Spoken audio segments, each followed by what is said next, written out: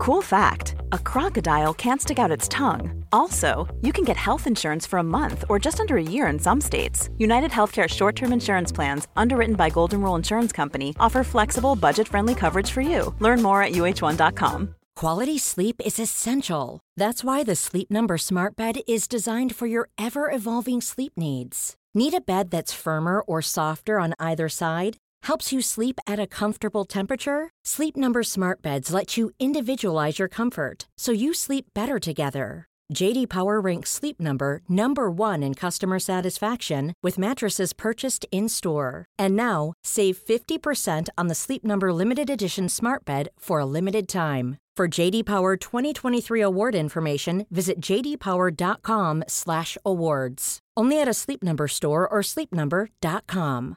Ready to pop the question? The jewelers at BlueNile.com have got sparkle down to a science with beautiful lab-grown diamonds worthy of your most brilliant moments. Their lab-grown diamonds are independently graded and guaranteed identical to natural diamonds, and they're ready to ship to your door. Go to BlueNile.com and use promo code LISTEN to get $50 off your purchase of $500 or more. That's code LISTEN at BlueNile.com for $50 off. BlueNile.com, code LISTEN.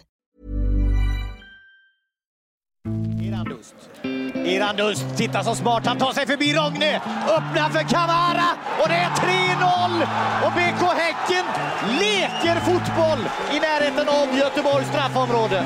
Kamara målskytt. Vi är i minut 28 och BK Häcken har gjort 3 mål.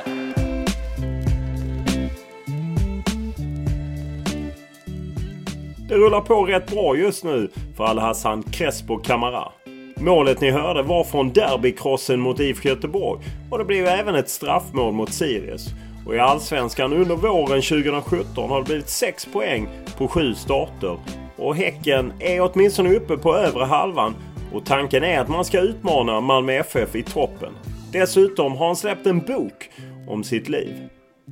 Men hans tillvaro nu står i bjärt kontrast mot de fruktansvärda saker han fick uppleva under uppväxten i inbördeskriget Sierra Leone som han just skildrar i sin bok. I den här podden berättar Crespo Camara hur hans erfarenheter från hemlandet fungerat som en drivkraft när han slagit sig fram som fotbollsspelare. Om jag skulle inte lyckas, jag kommer inte bara misslyckas jag själv. Det är min familj och folk som hoppas att de kommer få pengar från mig. Så därför jag bara allt tar det med mig. Jag måste kämpa på allt. Och i podden pratar vi om kulturkrocken han upplevde när han kom till Sverige. Och hur klubbar ofta misslyckas med att hjälpa spelare från andra länder och andra kulturer in i samhället. När jag kom till Stockholm första gången, jag tog över Tete Banguras lägenhet. Och det finns massa räkning i hans lägenhet. Vad ska han göra? Han förstår inte, han vet inte vad ska man göra. Och vi pratar om svårigheten att han var finansierad av ett riskkapitalbolag under tiden i Örebro SK. Och att han tror att det stoppade honom från drömmen att spela i La Liga. När den kommer en fråga att Malaga vill ha mig och många klubbar också vill ha mig. ÖSK vill gärna sälja mig för att de vill ha den pengar. Om ÖSK skulle bli den klubb som köper mig direkt, det skulle bli gärna att de skulle sälja mig ut. Vi pratar naturligtvis om mycket mer i podden. Bland annat om Häckens guldchanser, om tiden i AIK och varför han inte lyckades där. Varför han skrev en bok och hur det är att representera Sierra Leones landslag. Men först som vanligt en faktaruta. Ålder? 24. Bor? I Göteborg. Familj? En sambo. Utbildning? Ja, hälsa och kost. Lön? 70 000. Bil? Ja, Audi. Hobby? Jag saker med andra människor. Vem är för dig världens bästa fotbollsspelare? Jag. Vilken är din största upplevelse i fotbollssammanhang? När jag träffade Axel. Vilken är din största merit? Förra året när jag spelade säsongen skadefri. Det är väldigt, väldigt viktigt för mig. Vilket är ditt favoritlag i fotboll? Jag kollar inte ens på fotboll, så jag är inte ens favoritslag. Vem är den bästa spelare du spelat med? Alex van Aoud. Vem är det? Alexander van Aoud. Okej. Vad har du tränat mest på för att bli bra? Det var 2 saker. En mentalt och andra absolut. Vilket är det snyggaste mål du gjort som du gärna tittar på YouTube? Malmö FF 2013 eller 12 när jag får en klack. 1-1. När jag var i Örebro. Vilken är din dyraste pryl? Jag kommer inte ihåg, men jag tror att jag köpte den på H&M. Är det den dyraste du har köpt det på H&M? Ja. Så det var... Vad var du bäst på i skolan? Historia. Vilken är din favoritsvordom? Svordom. Vad betyder det? Svordom är när du svär, alltså fan, helvete. Möjligtvis ett ord som... Precis. Det är den, precis. Ja. Vad betyder precis? Som man säger... Precis. Ja, okej. Ja, fast det är ingen svordom, utan svordom är mer som engelska fuck. Ja, okej. Swear word. Brukar säga... Hur kan man säga den för det? Allé. Ja, precis. Allé. Ja, okej. Det är ju en snäll svordom. Ja. När var du lycklig senast? No. Vilken var din tuffaste kris? Kris? När jag var skadad, tror jag. Ja. Vad står det på din gravsten?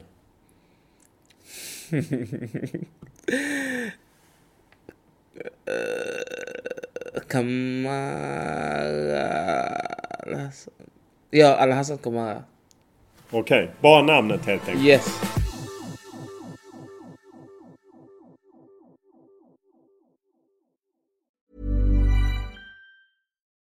Life is full of what-ifs. Some awesome, like what if AI could fold your laundry? And some, well, less awesome, like what if you have unexpected medical costs? United Healthcare can help get you covered with Health Protector Guard fixed indemnity insurance plans. They supplement your primary plan to help you manage out-of-pocket costs. No deductibles, no enrollment periods, and especially no more what-ifs. Visit uh1.com to find the Health Protector Guard plan for you.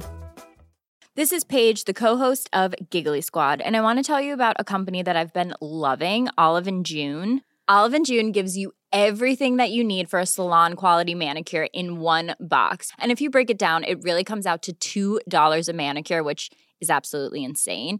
It's also so easy to get salon-worthy nails at home with Olive & June. The difference between how your nails used to look when you did them yourself and now with the Mani system is a complete game changer. The best thing about Olive & June, too, is it's a quick dry. Dries in about 1 minute, lasts for 5 days, and full coverage in up to 1 to 2 coats. Visit oliveandjune.com/perfectmani20 for 20% off your first system. That's oliveandjune.com/perfectmani20 for 20% off your first system.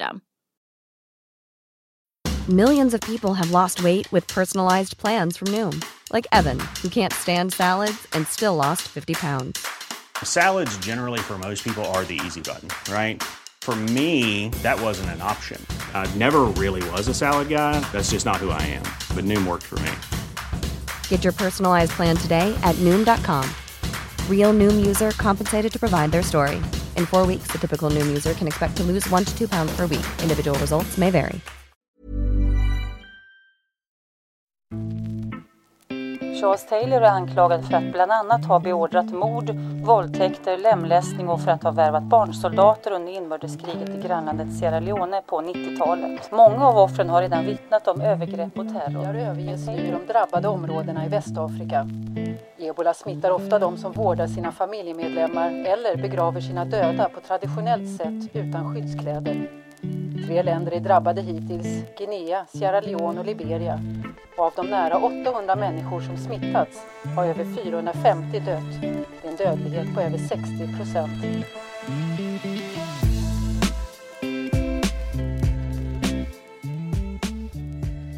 Det har gått 15 år sedan inbördeskriget avslutades. Men livet i Sierra Leone är fortfarande hårt. Särskilt för de 70% av befolkningen som lever i fattigdom och som också drabbades hårdast av Ebola-epidemin för ett par år sedan. Crespo Camara växte upp i Freetown, mitt under brinnande krig, och fick själv bevittna de grymheter som drabbade civilbefolkningen. Fotbollen blev en möjlighet att hjälpa sig själv och sin familj till en ljusare framtid. Men upplevelserna från kriget har gjort sig påminda även efter han kom till Sverige. Trots det är det först nu som han verkligen börjat bearbeta sina trauman, bland annat genom att skriva en bok om sin resa från Freetown till Hisingen. Du har skrivit en bok tillsammans med Richard Pauli. Hur kommer det sig att du ville berätta om ditt liv i bokform?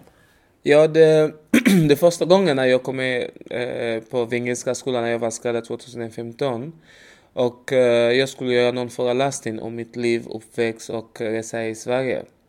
Och sen när jag berättar för ungdomar om min uppväxt, hur kan man göra och vad ska man göra att göra saker för Sverige istället för att göra saker själv. Och efter min historia kan jag säga, nej, den kan vi inte hålla på. Vi kan bara berätta den för andra människor. Vi måste bara göra den kanske en del av en bok så andra måste veta den. Om man läser boken, vilket jag har gjort, så är det ju rätt mycket hemska scener i det krig som drabbade Sierra Leone och Freetown, där du beskriver fruktansvärda scener om grannar som blev mördade och liknande. Hur svårt var det att berätta om detta? Jag aldrig tänkte på den för att jag har svårt att leta på andra människor. För att när jag kommer i Sverige jag har alltid tagit hand om min mamma, pappa, släkt. Och jag har svårt att berätta för någon vad som har hänt. Och jag vet inte hur kan jag lita på andra människor för att berätta min historia. Men när jag träffar Richard, jag känner direkt att det var den rättvis att bara berätta för han. Och när jag började berätta, det var jättesvårt. Men när jag började, det bara att köra på. Och det känns bra att bara berätta för någon. Det är ju svårt om man uppvuxen i Sverige och liksom aldrig stött på något liknande, så är det ju svårt att ens försöka förstå vad du har gått igenom. Att liksom det kriget och barnsoldater och de trauman, hur bearbetar man det? Eller gör man ens det? Ja, man gör ens det. Men för mig det är viktigt att bara kämpa på. Ta den dag mot dag.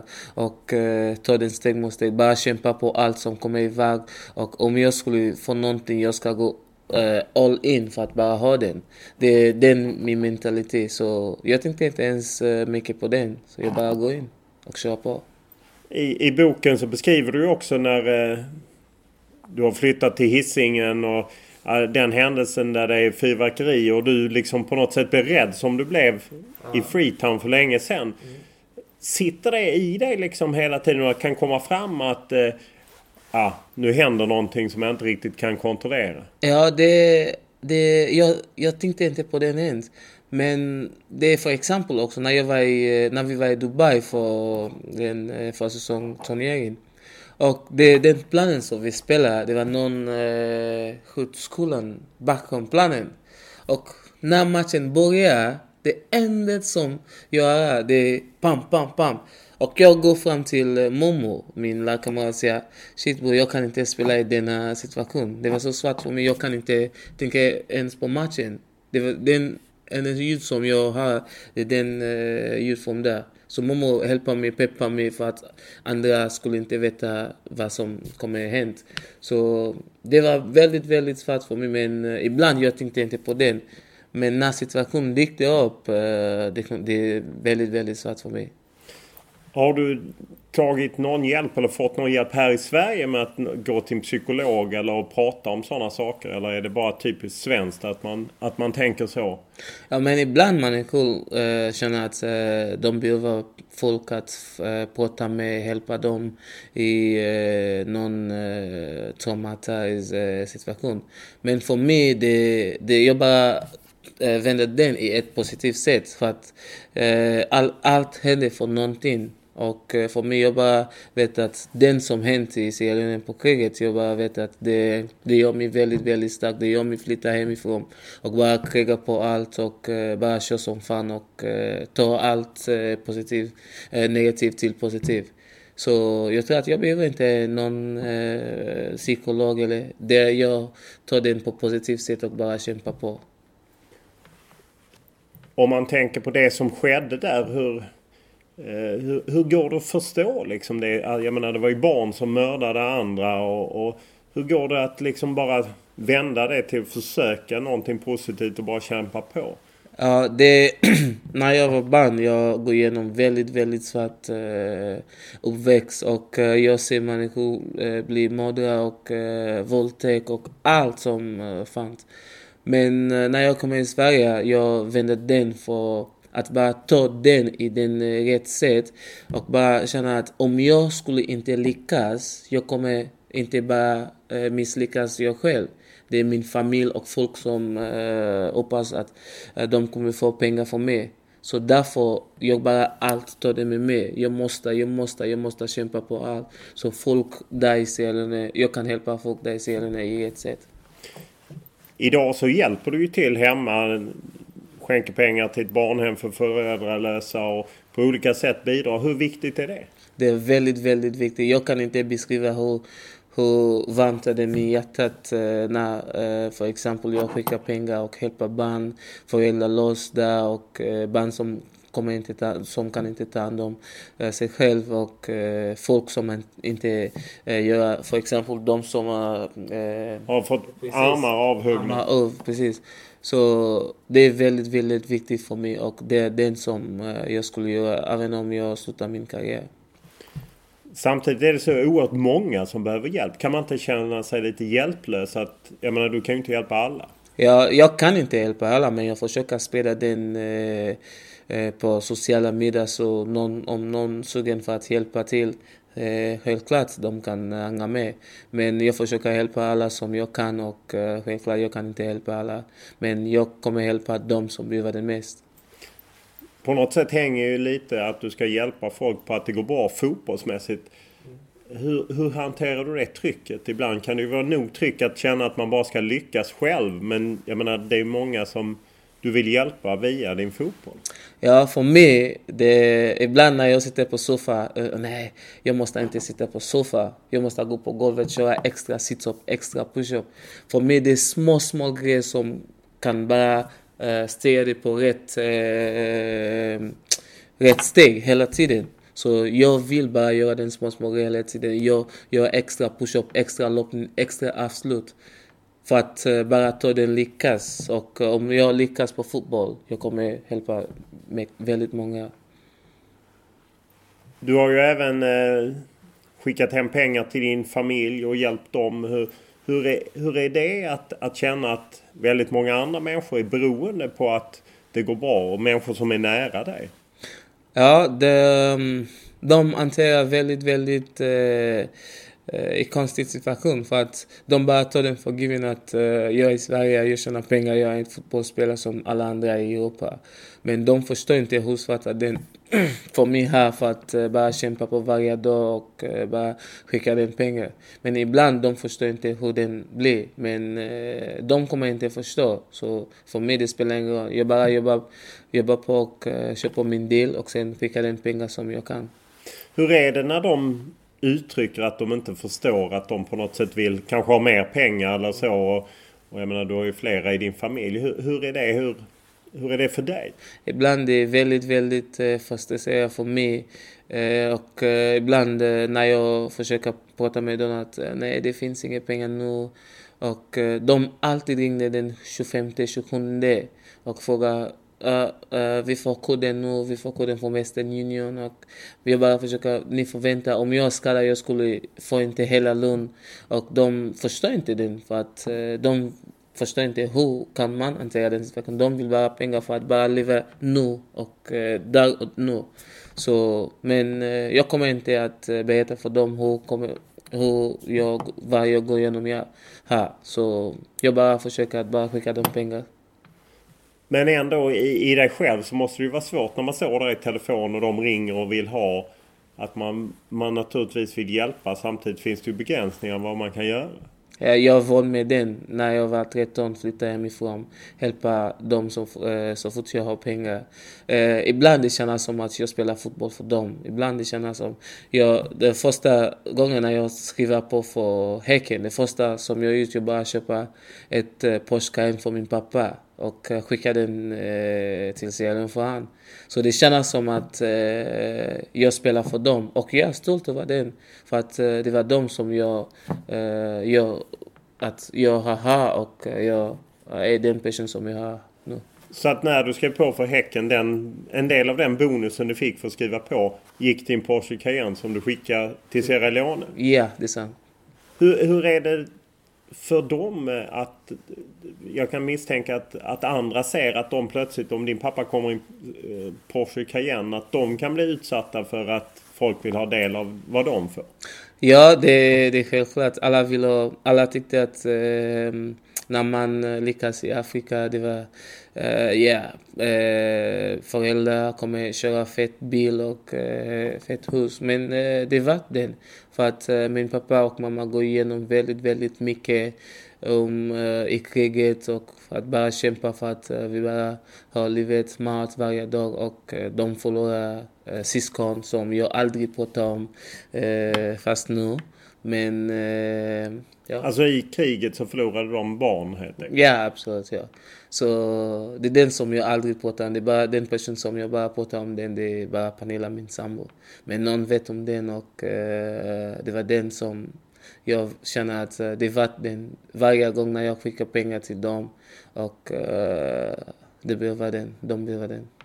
Men de är kvar i Sierra Leone eller? Nej. Du har flyttat dem? Ja, jag flyttat dem för att jag försöker bara flytta dem här i Sverige, men för dem det är väldigt, väldigt svårt. Och de är gamla nu och det är åldersgränsen att bara bli då. Det är 48, mellan 50 och 48. Så därför jag flyttar dem nu i USA för att ta lite behandling och ja. Men du försörjer dem i USA då? Ja. Jag ansöker för en visa som kommer att skriva 1 år och så de kommer att ta behandling och ja. När man läser boken så skriver du också om din bror som kallas Big Crespo. Som ju var här först i Sverige men inte lyckades och på något sätt fick vända hem och ju är hemma i Sierra Leone och har det tufft eftersom han inte lyckades spelmässigt. Hur är relation idag? Ja, ibland det känns väldigt, väldigt tråkigt att bara se honom där och se att jag måste ta ansvar för han.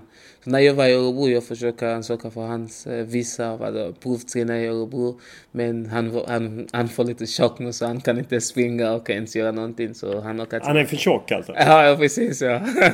Så han åker tillbaka efter 2 veckor. Men jag alltid tycker synd om honom och ibland det är inte alla som har den rätt mentalitet för att vända situation.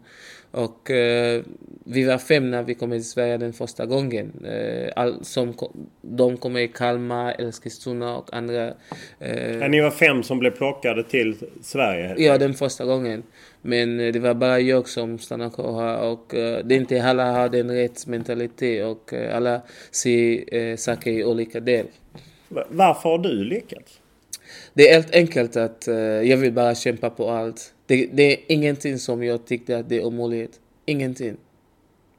Men Kan du se någon, är det bara att du har den mentala styrkan som gör att du lyckas, eller är det tillfällighet och tur som ligger bakom? Ja, det är tur. Jag tycker att tur existerar inte. För att man bygger eget tur. Om man går hem, sitter på soffan 24 timmar och tycker att man kommer göra målen, man kommer bli bra, spela i bra nivå. Det är omöjligt. Men om man stannar där ute och kämpar på allt, för exempel Zlatan stannar ute och gör frispark 50 gånger 50 hela veckan. Och sen kolla hur han har 35 men fortfarande han har väldigt, väldigt bra nivå. Så för mig är det väldigt viktigt att bara tycka att om någon gör den, varför inte jag?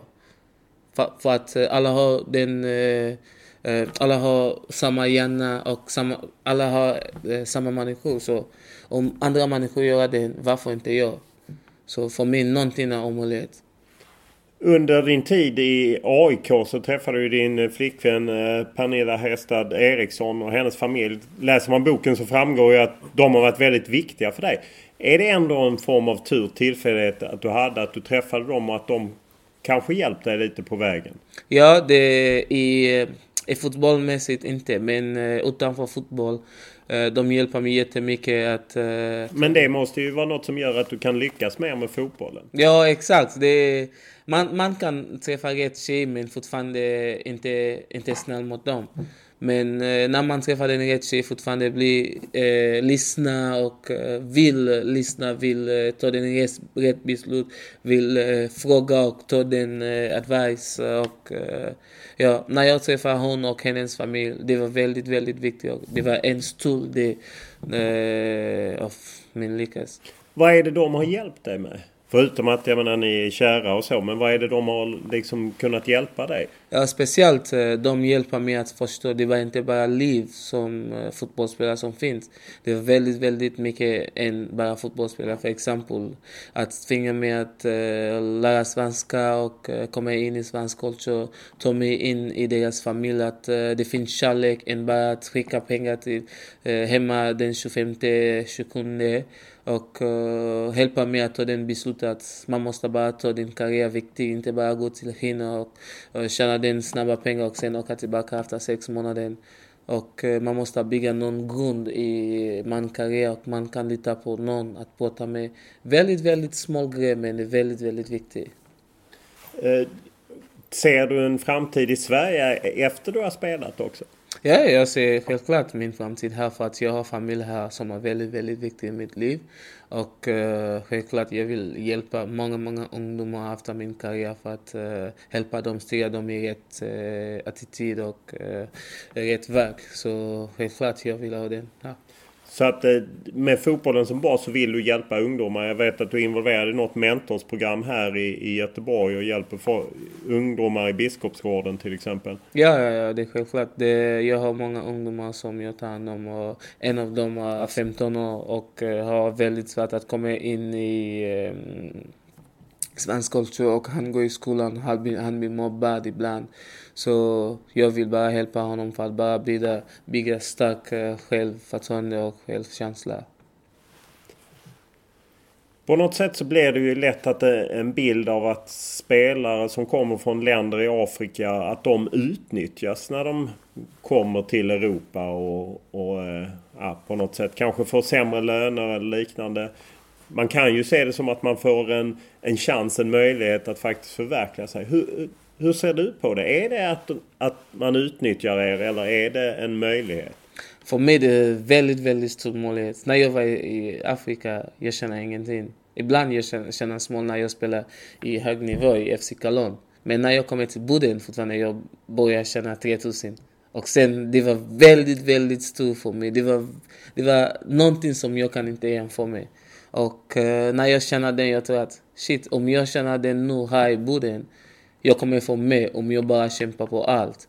Så det var det när vi började komma i Stockholm och bara se livet utanför Boden och säga det finns mer här i Sverige. Och jag kommer gå vidare och kommer spela i bra nivå här i Sverige. Och sen bara kämpa från där. Men finns det inget inslag av att man utnyttjar spelare som kommer från fattiga omständigheter och att man tar dem till Europa och att man själv på något sätt vill tjäna pengar på dem? Ja, men ja, det är många som utnyttjar afrikanska spelare. För att när vi kommer hit, vi förstår inte hur den funkar. Bara gå in och skriva på ett kontrakt.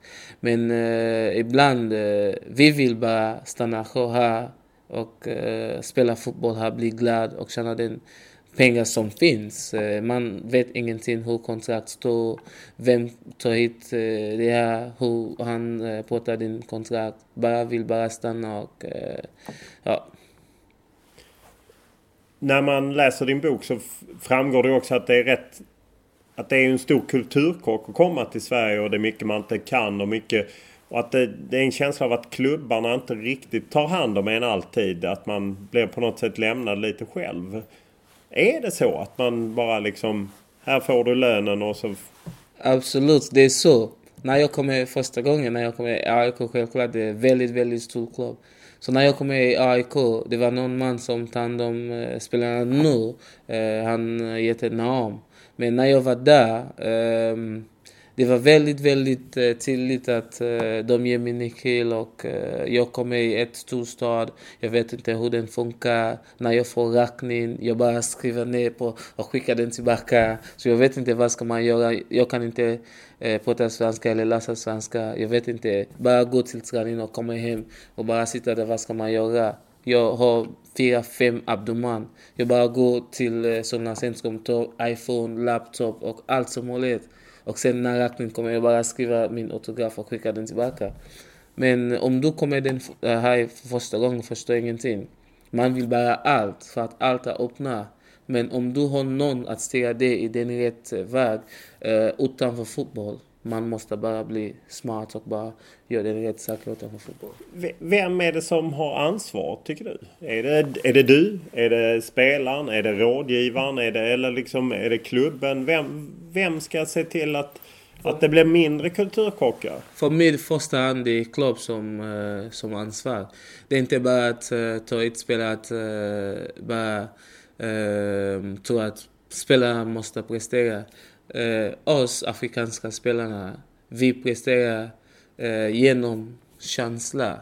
Vi är så känsliga och vi presterar när vi är glada och när vi tycker att allt går bra utanför fotboll. Det är samma som Alhaji Kamara och alla som lyckas här i Sverige. Men om allt går inte så bra utanför fotboll, man blir väldigt, väldigt stressig. Det är tydligt att det är klubb som har ansvar om det.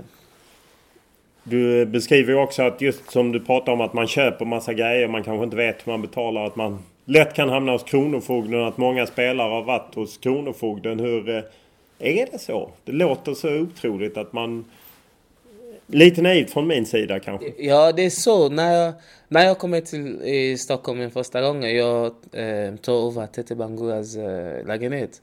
Och det finns massa räkning i hans lägenhet. Men jag tror inte att han förstår att det finns räkning där. Så vad ska han göra? Han förstår inte. Han vet inte vad ska man göra. Hur kan man byta? Kan han betala räkning själv? Han kan inte ens prata svenska eller läsa svenska. Hur viktigt skulle du säga det är att lära sig svenska? Det är väldigt, väldigt viktigt för att man måste ha kommunikation. Speciellt de små tekniska grejer. Att prata med barn, ungdomar, bara gå in att göra. När du läser svenska, du blir automatiskt in på den kultur. Du blir in på allt. Du kan berätta och lyssna och bara bli med på allt. Hur har du upplevt att du har blivit mottagen i omklädningsrummet i de olika klubbar du har varit i? Ja, ibland. Jag tyckte att när jag var precis i AIK eller någon annan klubb, de försöker bara säga någonting som men bla bla bla, den i svenska.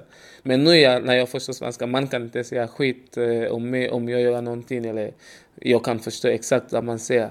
Men upplever du att de pratade skit om dig utan att du förstod det? Ja, självklart. Om jag skulle ha chans att prata skit om någon som kan inte prata min språk, jag kan göra det självklart. Men jag vet att det många gånger händer som många pratar skit.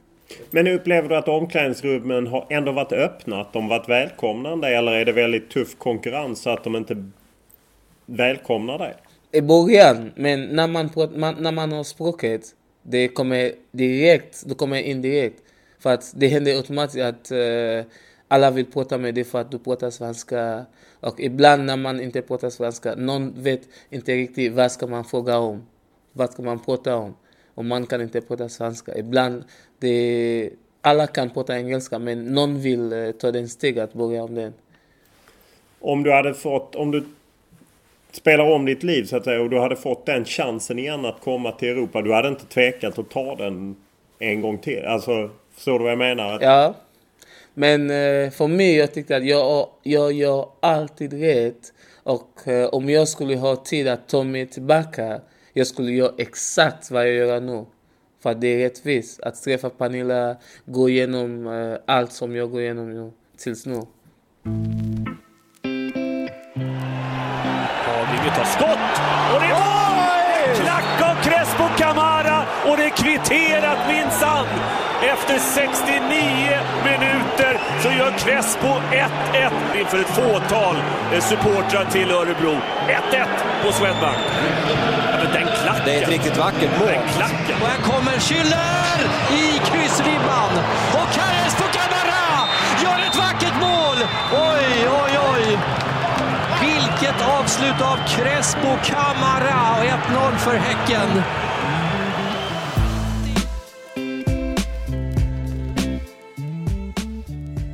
Det är inte bara ett nålsöga som Crespo Camara har fått ta sig igenom för att vara där han är idag.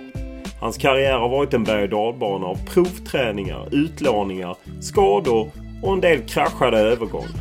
I fjol tog han steget från Örebro SK till BK Häcken och där har målen fortsatt att komma. Men det är tydligt att Camara inte ser Hisingen som sin slutstation.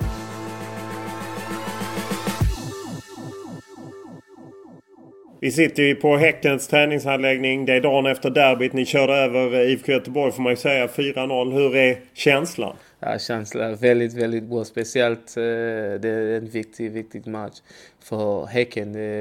För 2011 som de vinner derby. Och jag är så glad att bli med om den historia som vi skrev igår. Men det var rättvist. Vi spelade bra och vi skulle ta den 3 poäng. Du gjorde ett mål och har gjort 3 mål hittills. Känner du att du har hittat rätt med Häcken? Ja, jag känner att jag hittar rätt, men fortfarande jag är på väg dit. Jag vet att jag inte är riktigt där. För att jag vet att det är en chans när jag är riktigt där. Så jag vet att jag är på väg dit och det kommer. Vad är det du saknar? Man kan sakna små grejer, timing och jag vet att när jag var där, det kanske blir 1 eller 2 offside max på match. Och jag kommer hitta timing, jag kommer hitta flow, movement, allt som möjligt. Men det kommer. Ibland man gör det utan att tänka det när jag är där. Varför valde du Häcken? Jag menar, Malmö FF var ju efter dig ett halvår tidigare och det fanns andra klubbar. Ja, det finns många klubbar. Malmö, Göteborg och bland annat utomlands. Men jag valde BK Häcken för att det var den klubb som jag ser framåt att ha bra utveckling av anfallare och ha tålamod i deras spelarna.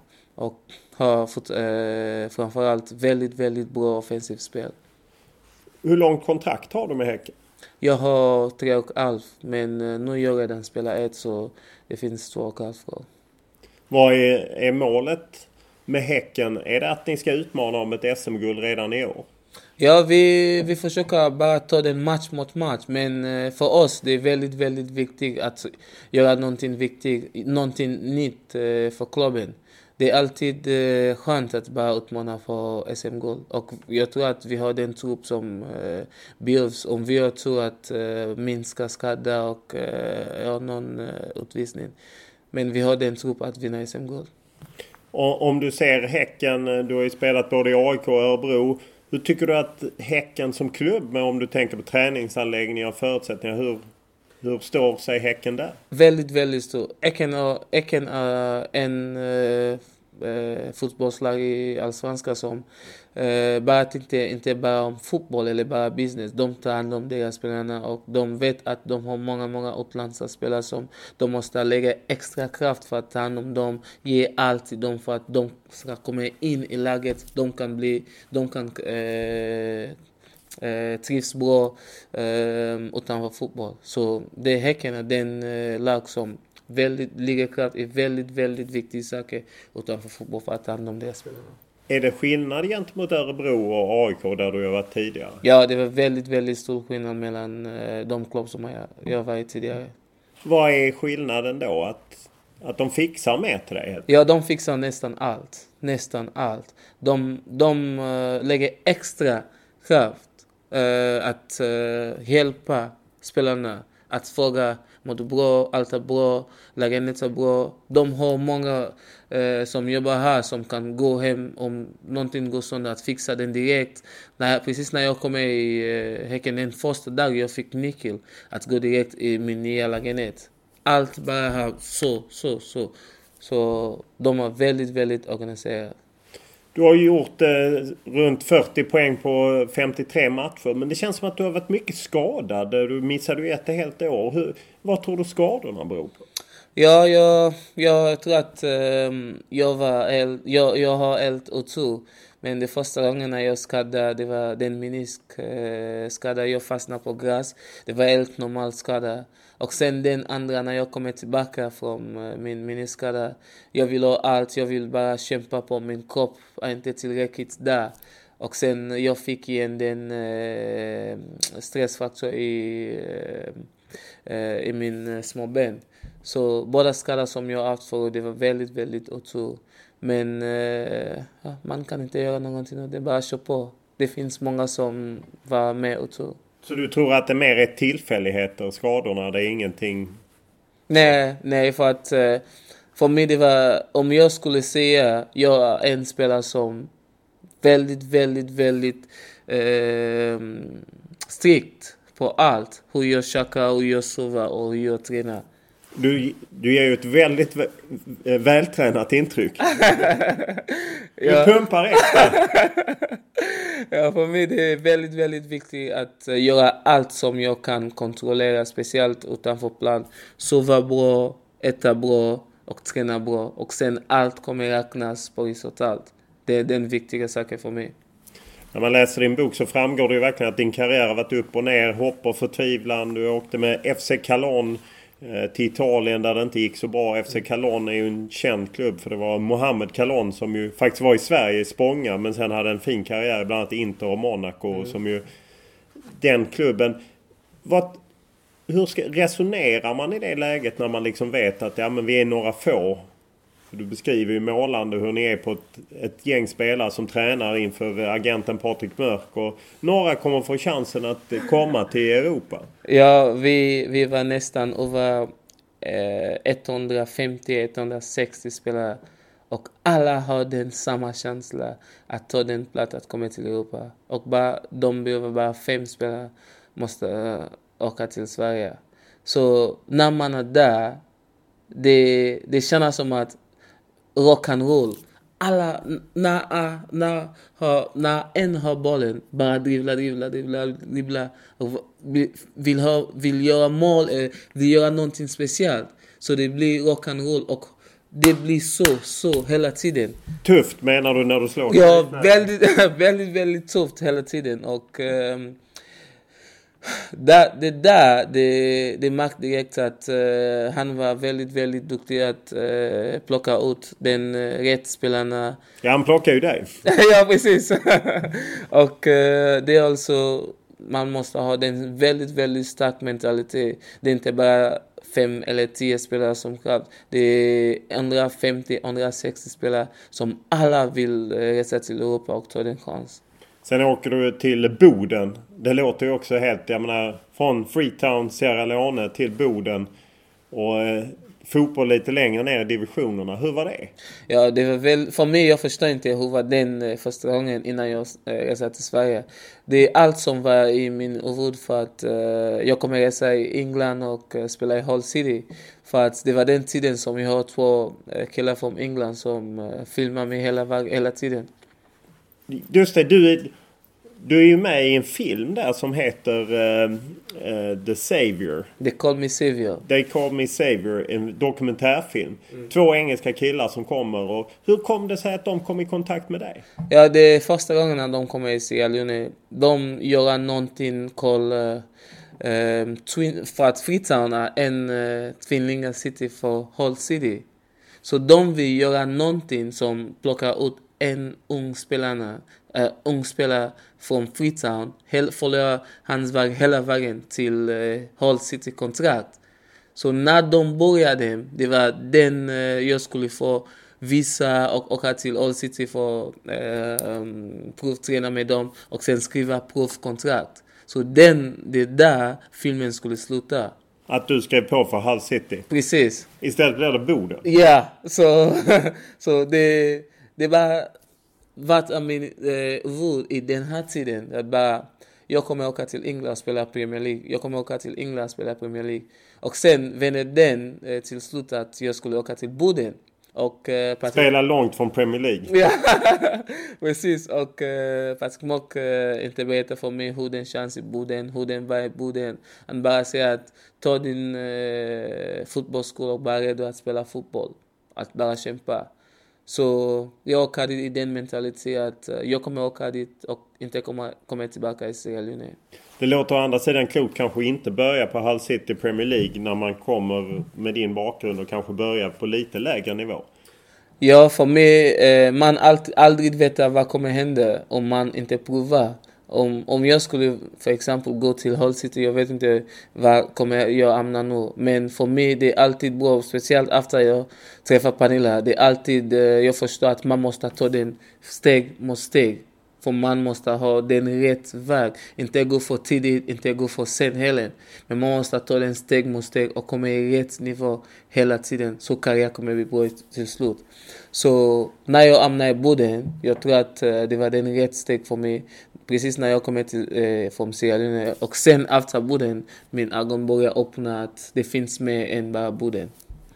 Du lyckas ju under hösten i Boden flera klubbar titta på dig. Du provtränar bland annat för Örebro. Men det blir AIK som är intresserad av dig och skriver ett kontrakt med dig. Du är ju tillhör ju AIK under några år och utlånad och så. Varför lyckas du inte i AIK? Ja, när jag kom till AIK, det var ett stort klubb. Och Mohamed Bangour och Tete Bangour redan lyckades där väldigt, väldigt bra.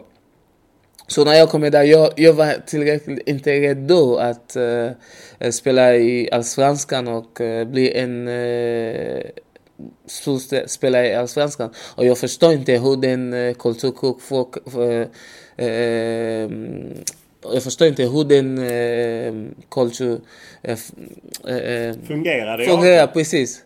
Så jag gör någon frisyr och... Ja, du färgade ditt hår och Andreas Alm och var irriterad. Ja, så jag förstår inte vad ska man göra för att bara bli lugnare och bara ta det lugnt, ta den steg mot steg.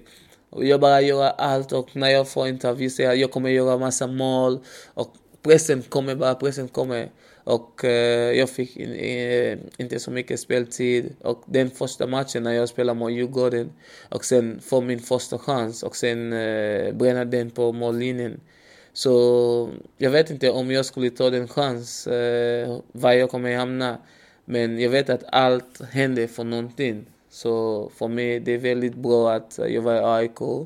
Och de var en del av min utveckling. Precis, speciellt när jag träffade Axel och sen går till ASK. Ja, för du går sen till Örebro, du blir utlånad och där är det Alexander Axén. Du beskriver ju boken och han står och tränar avslut med dig från väldigt nära håll för att liksom hitta ditt självförtroende. Han verkar ha varit en viktig person för dig, Alexander Axén. Han är med en viktig person för mig. Jag vet inte hur kan jag beskriva den, men han har någonting mer än bara en viktig person för mig. Han är alltid med att bara han vet exakt hur jag tänker. Exakt när jag kommer på träning. Om jag har andra huvud bara stå upp han vet exakt varför. Jag vet inte varför. Och jag har aldrig någon som förstår mig som han förstår mig.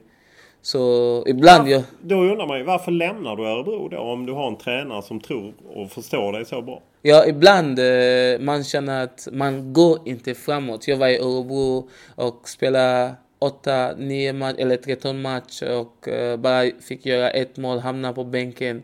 Och ibland man känner att man måste gå någonstans, bara börja om karriär, lämna allt bakom och bara börja på nytt. Var det svårt att lämna Örebro? Väldigt, väldigt svårt. Speciellt, det var en del att lämna Örebro, men att lämna Axel och lämna andra där, det var väldigt, väldigt svårt beslut för mig. Du var ju ägd av ett riskkapitalbolag, även för Örebro kontrollerade dig. Men på något sätt var det ju folk kring Örebro som har investerat pengar i dig. Hur var det att veta att på något sätt någon har investerat i dig? Ja, det är väldigt, väldigt dålig idé att... Tycker du det? Ja, för att klubben måste ta den ansvar att köpa spela själv. För att för exempel om jag skulle gå in till någon klubb och investera till någon spelare, jag vill gärna ta den så mycket pengar från den spelaren som möjligt. Så när den fick chans kommer att sälja mig, den investor förstår inte om fotboll. Så de vill bara mycket pengar som möjligt. Så de tar den chans inte att släppa mig. Samtidigt är det väl så att det är Örebro SK som kontrollerar frågan. Åtminstone ska det ju vara så. Ja, precis. För mig det är så. Men tror du det påverkade någonting? För du hade ju bud under tiden du var där. Ja, jag tror att det påverkar jättemycket för att ÖSK vill sälja mig. ÖSK, när den kommer fråga att Malaga vill ha mig och många klubbar också vill ha mig. ÖSK vill gärna sälja mig för att de vill ha den pengar. Om ÖSK skulle bli den klubb som köper mig direkt, det skulle bli gärna att de skulle sälja mig ut. Men de har en del av pengarna och investor har en del av pengarna. Samtidigt så det är ju omskrivet att Alexander Axén skämtade med dig om att du gick och köpte badshorts när du var på väg till Malaga. Du var dessutom nere och besökte Malaga. Ja, jag var där och besökte när de spelade mot den lag som går ner nu. Det är Sociedad. Ja, när de spelar mot Sociedad så jag var nere där och besök och ja, allt var nästan klart. Och jag köpte badbyxor och bara... Vad var det som stoppade affären? Jag tror att precis när Malmö FF säljer Isak Thelin för 60 miljoner och efter de säljer Isak Thelin och ÖSK frågar någon expert att få affär och de säger att okej, om Malmö skulle sälja Isak Thelin, Crespo gör 14 mål och på 14 match och han har en anfall av century, jag förstår inte vad det menar, så ni skulle få med om ni bara har talamod. Okej, så att Örebro ville ha ännu mer pengar. Precis, ja. Och därför blev det. Hur hanterar man det som spelare? Självklart, jag var så besviken. Och, om man kollar på min background och jag skulle bli den första spelare som skulle spela La Liga och jag var i helt bra form i den tiden. Och jag vill bara mer, jag vill bara ta det nästa steg. Och jag förstår inte varför den funkar inte, men för mig, när den funkar inte, jag var besviken och ja. Och det var ju fler klubbar, det talades om Tottenham, flera klubbar som följde dig. Hur tänker du nu när du är liksom några år framåt och du är ju ändå 24 år och så? Ser du fortfarande en möjlighet att komma till en större liga eller är det i Häcken du ska stanna? Ja, men det är självklart. Jag vill ta den nästa steg. Man måste bara ta den nu och ta den till det lugnt. Och sen, för mig, alltid är omöjligt. Så länge jag är frisk och spelar fotboll, gå ut på plan, bli glad, le, bara kämpa på. Allt är omöjligt. Allt är möjligt? Alltid möjligt. Inte omöjligt. Ja. Allt är möjligt. Ja, precis. Så det kommer. Jag måste bara bli glad, gå ut, kämpa på, spela fotboll, le. Måste komma också. Vilken liga vill du helst gå till? För mig, jag har inte speciell liga för att jag kollar inte ens på fotboll. För att jag vill inte ta belastning på min hjärna efter träning eller efter matchen. Så jag kollar inte så mycket på fotboll. Så för mig det är viktigt att ta den rätt steg i rätt nivå. Och om du tänker dig att du kommer vidare, vad är det för klubb du söker efter? Eller bryr du dig inte om det? Är det en klubb liksom en toppklubb eller är det en mindre klubb för att få mer speltid? Eller? Ja, jag vill ha mer speltid och jag vill spela i en klubb som vill ha min tips, precis. Jag vill gå till en klubb som vill ha mig för att vill spela med. Det är inte som klubb som vill bara spela med, okej, vi kanske bara. Så det spelar ingen roll vilken klubb. Jag vill gå till en klubb som är bra nivå och sen bra lig och sen spela i den klubb som vill spela med för att jag är den spelare som vi behöver nu. Du har ju även varit med i Sierra Leones landslag. Hur ser du på möjligheterna att du får uppleva ett afrikanskt mästerskap med Sierra Leone? Ja, vi kommer att spela nästa månad mot Kenya och 2018 vi har samma grupp mot Ghana och Etiopien. Och jag vet att Sierra Leone vi har väldigt, väldigt bra spelare. Men vi behöver bara bli redo, speciellt från SLF, Sierra Leone Football Association. De måste bli redo och de måste ta de spelarna som ett professional, inte som amatör. När man läser om Lars-Olof Mattsson, svensk tränare som var för Sierra Leones landslag, så slås man ju av att det är rätt rörigt och det är bråk om pengar och politik och liknande. Tror du att de någonsin får ordning på landslaget? När han åker dit, jag tycker synd om honom. Men han försöker göra den bästa han kan. Och jag vet att han gör den väldigt, väldigt bra. För att bara göra den ordning. Men nu när han är borta och den engelska man också är borta. Men det är inte rätt ordning där. De bara tar spelare som kommer inte spela i deras klubb. Och spelare som spelar inte lig i Sierra Leone. Och vi behöver inte det nu. Vi behöver ordning i landslag. Och vi behöver den mest nu. Men du vill spela i landslag? Ja, absolut. Jag vill spela i landslag. Det är mitt land. Så jag vill gärna spela i landslag. Vad tror du om möjligheten att faktiskt ta sig till afrikanska mästerskap? Det finns alltid möjlighet om vi vill. Om de är redo också att lägga kraft på den. För ganska ofta känns det som att det blir bråk om allt från resor till bonusar och liknande. Vad är det? Är det att förbundet skor sig? Att de liksom tar de pengar som finns till sig själva? Eller hur? Ja, ibland när vi spelar de match. Och de gör den exakt. För exempel, om vi skulle spela mot Elfenbenskusten. Ibland de gör den för att vi förlorar. För att vi fick inte den bonus. De kan ta den bonus för sig själv. Så därför ibland de vill att vi förlorar matchen. Ja, ledarna vill att ni förlorar för att då kan de behålla segerbonus. Bonus, ja. Så det är väldigt, väldigt konstigt hur de tänker. För att de tänker inte på fotboll. De tänker att bara ladda ner kontor och sen gå till Sierra och leva ett liv. Men de bryr sig inte om oss. De bokar någon resa. Man kan resa 24 timmar hela vägen i Sierra om man skulle bara resa 6 timmar. De bryr sig inte om oss. Så därför för oss, jag måste också försiktig hur jag tänker om jag skulle åka dit. Jag måste bara ha den rätt ordning.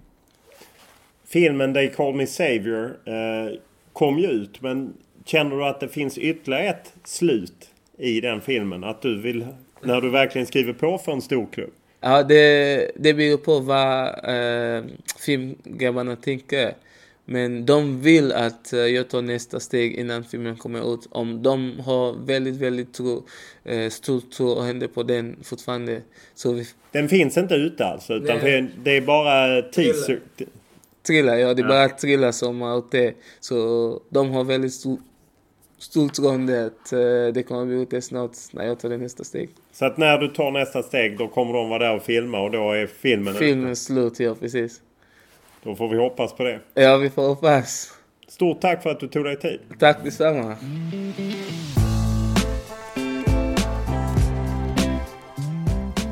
Det är inte särskilt svårt att hitta en trailer för dokumentären They Call Me Savior, det vill säga dokumentären om Crespo Camara. Den finns på nätet och är 5 minuter av klipp från Freetown och från hans karriär. Men ännu så länge har inte filmskaparna sytt ihop säcken. Man har inte hittat avslutningsscenen som man vill ha. Det vill säga att Crespo skriver på för en större klubb i en större liga. Exempelvis Premier League eller La Liga. Ja, i varje fall större än BK Häcken och Allsvenskan. Det återstår att se om det blir så eller inte. För även om Crespo Camara inlett säsongen starkt med 6 poäng på 7 matcher, så vet han bättre än de flesta att karriärer kan svänga både upp och ner. Och det har han varit med om flera gånger. Vi hoppas dock att det blir ett bra avslutning på dokumentären och att han får till den flytt han drömmer om. Podden rullar i varje fall vidare och det är som vanligt Olle Junell Lindberg som producerat det här avsnittet. Och vi är tacksamma för alla inspel som ni har. Enklast är att mejla mig olof.lund@tv4.se eller skriva till mig på Twitter, Olof Lund i ett ord, eller Olof Lund i ett ord på Instagram. Stort tack för den här veckan!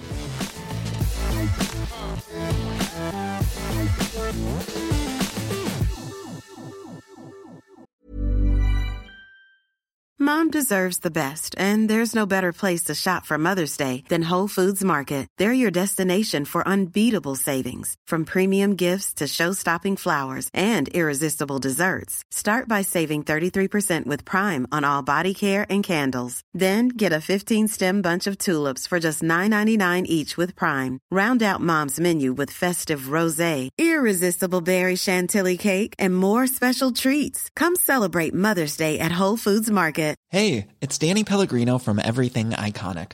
Ready to upgrade your style game without blowing your budget? Check out Quince. They've got all the good stuff, shirts and polos, activewear, and fine leather goods, all at 50 to 80% less than other high-end brands. And the best part? They're all about safe, ethical, and responsible manufacturing. Get that luxury vibe without the luxury price tag. Hit up quince.com/upgrade for free shipping and 365-day returns on your next order. That's quince.com/upgrade.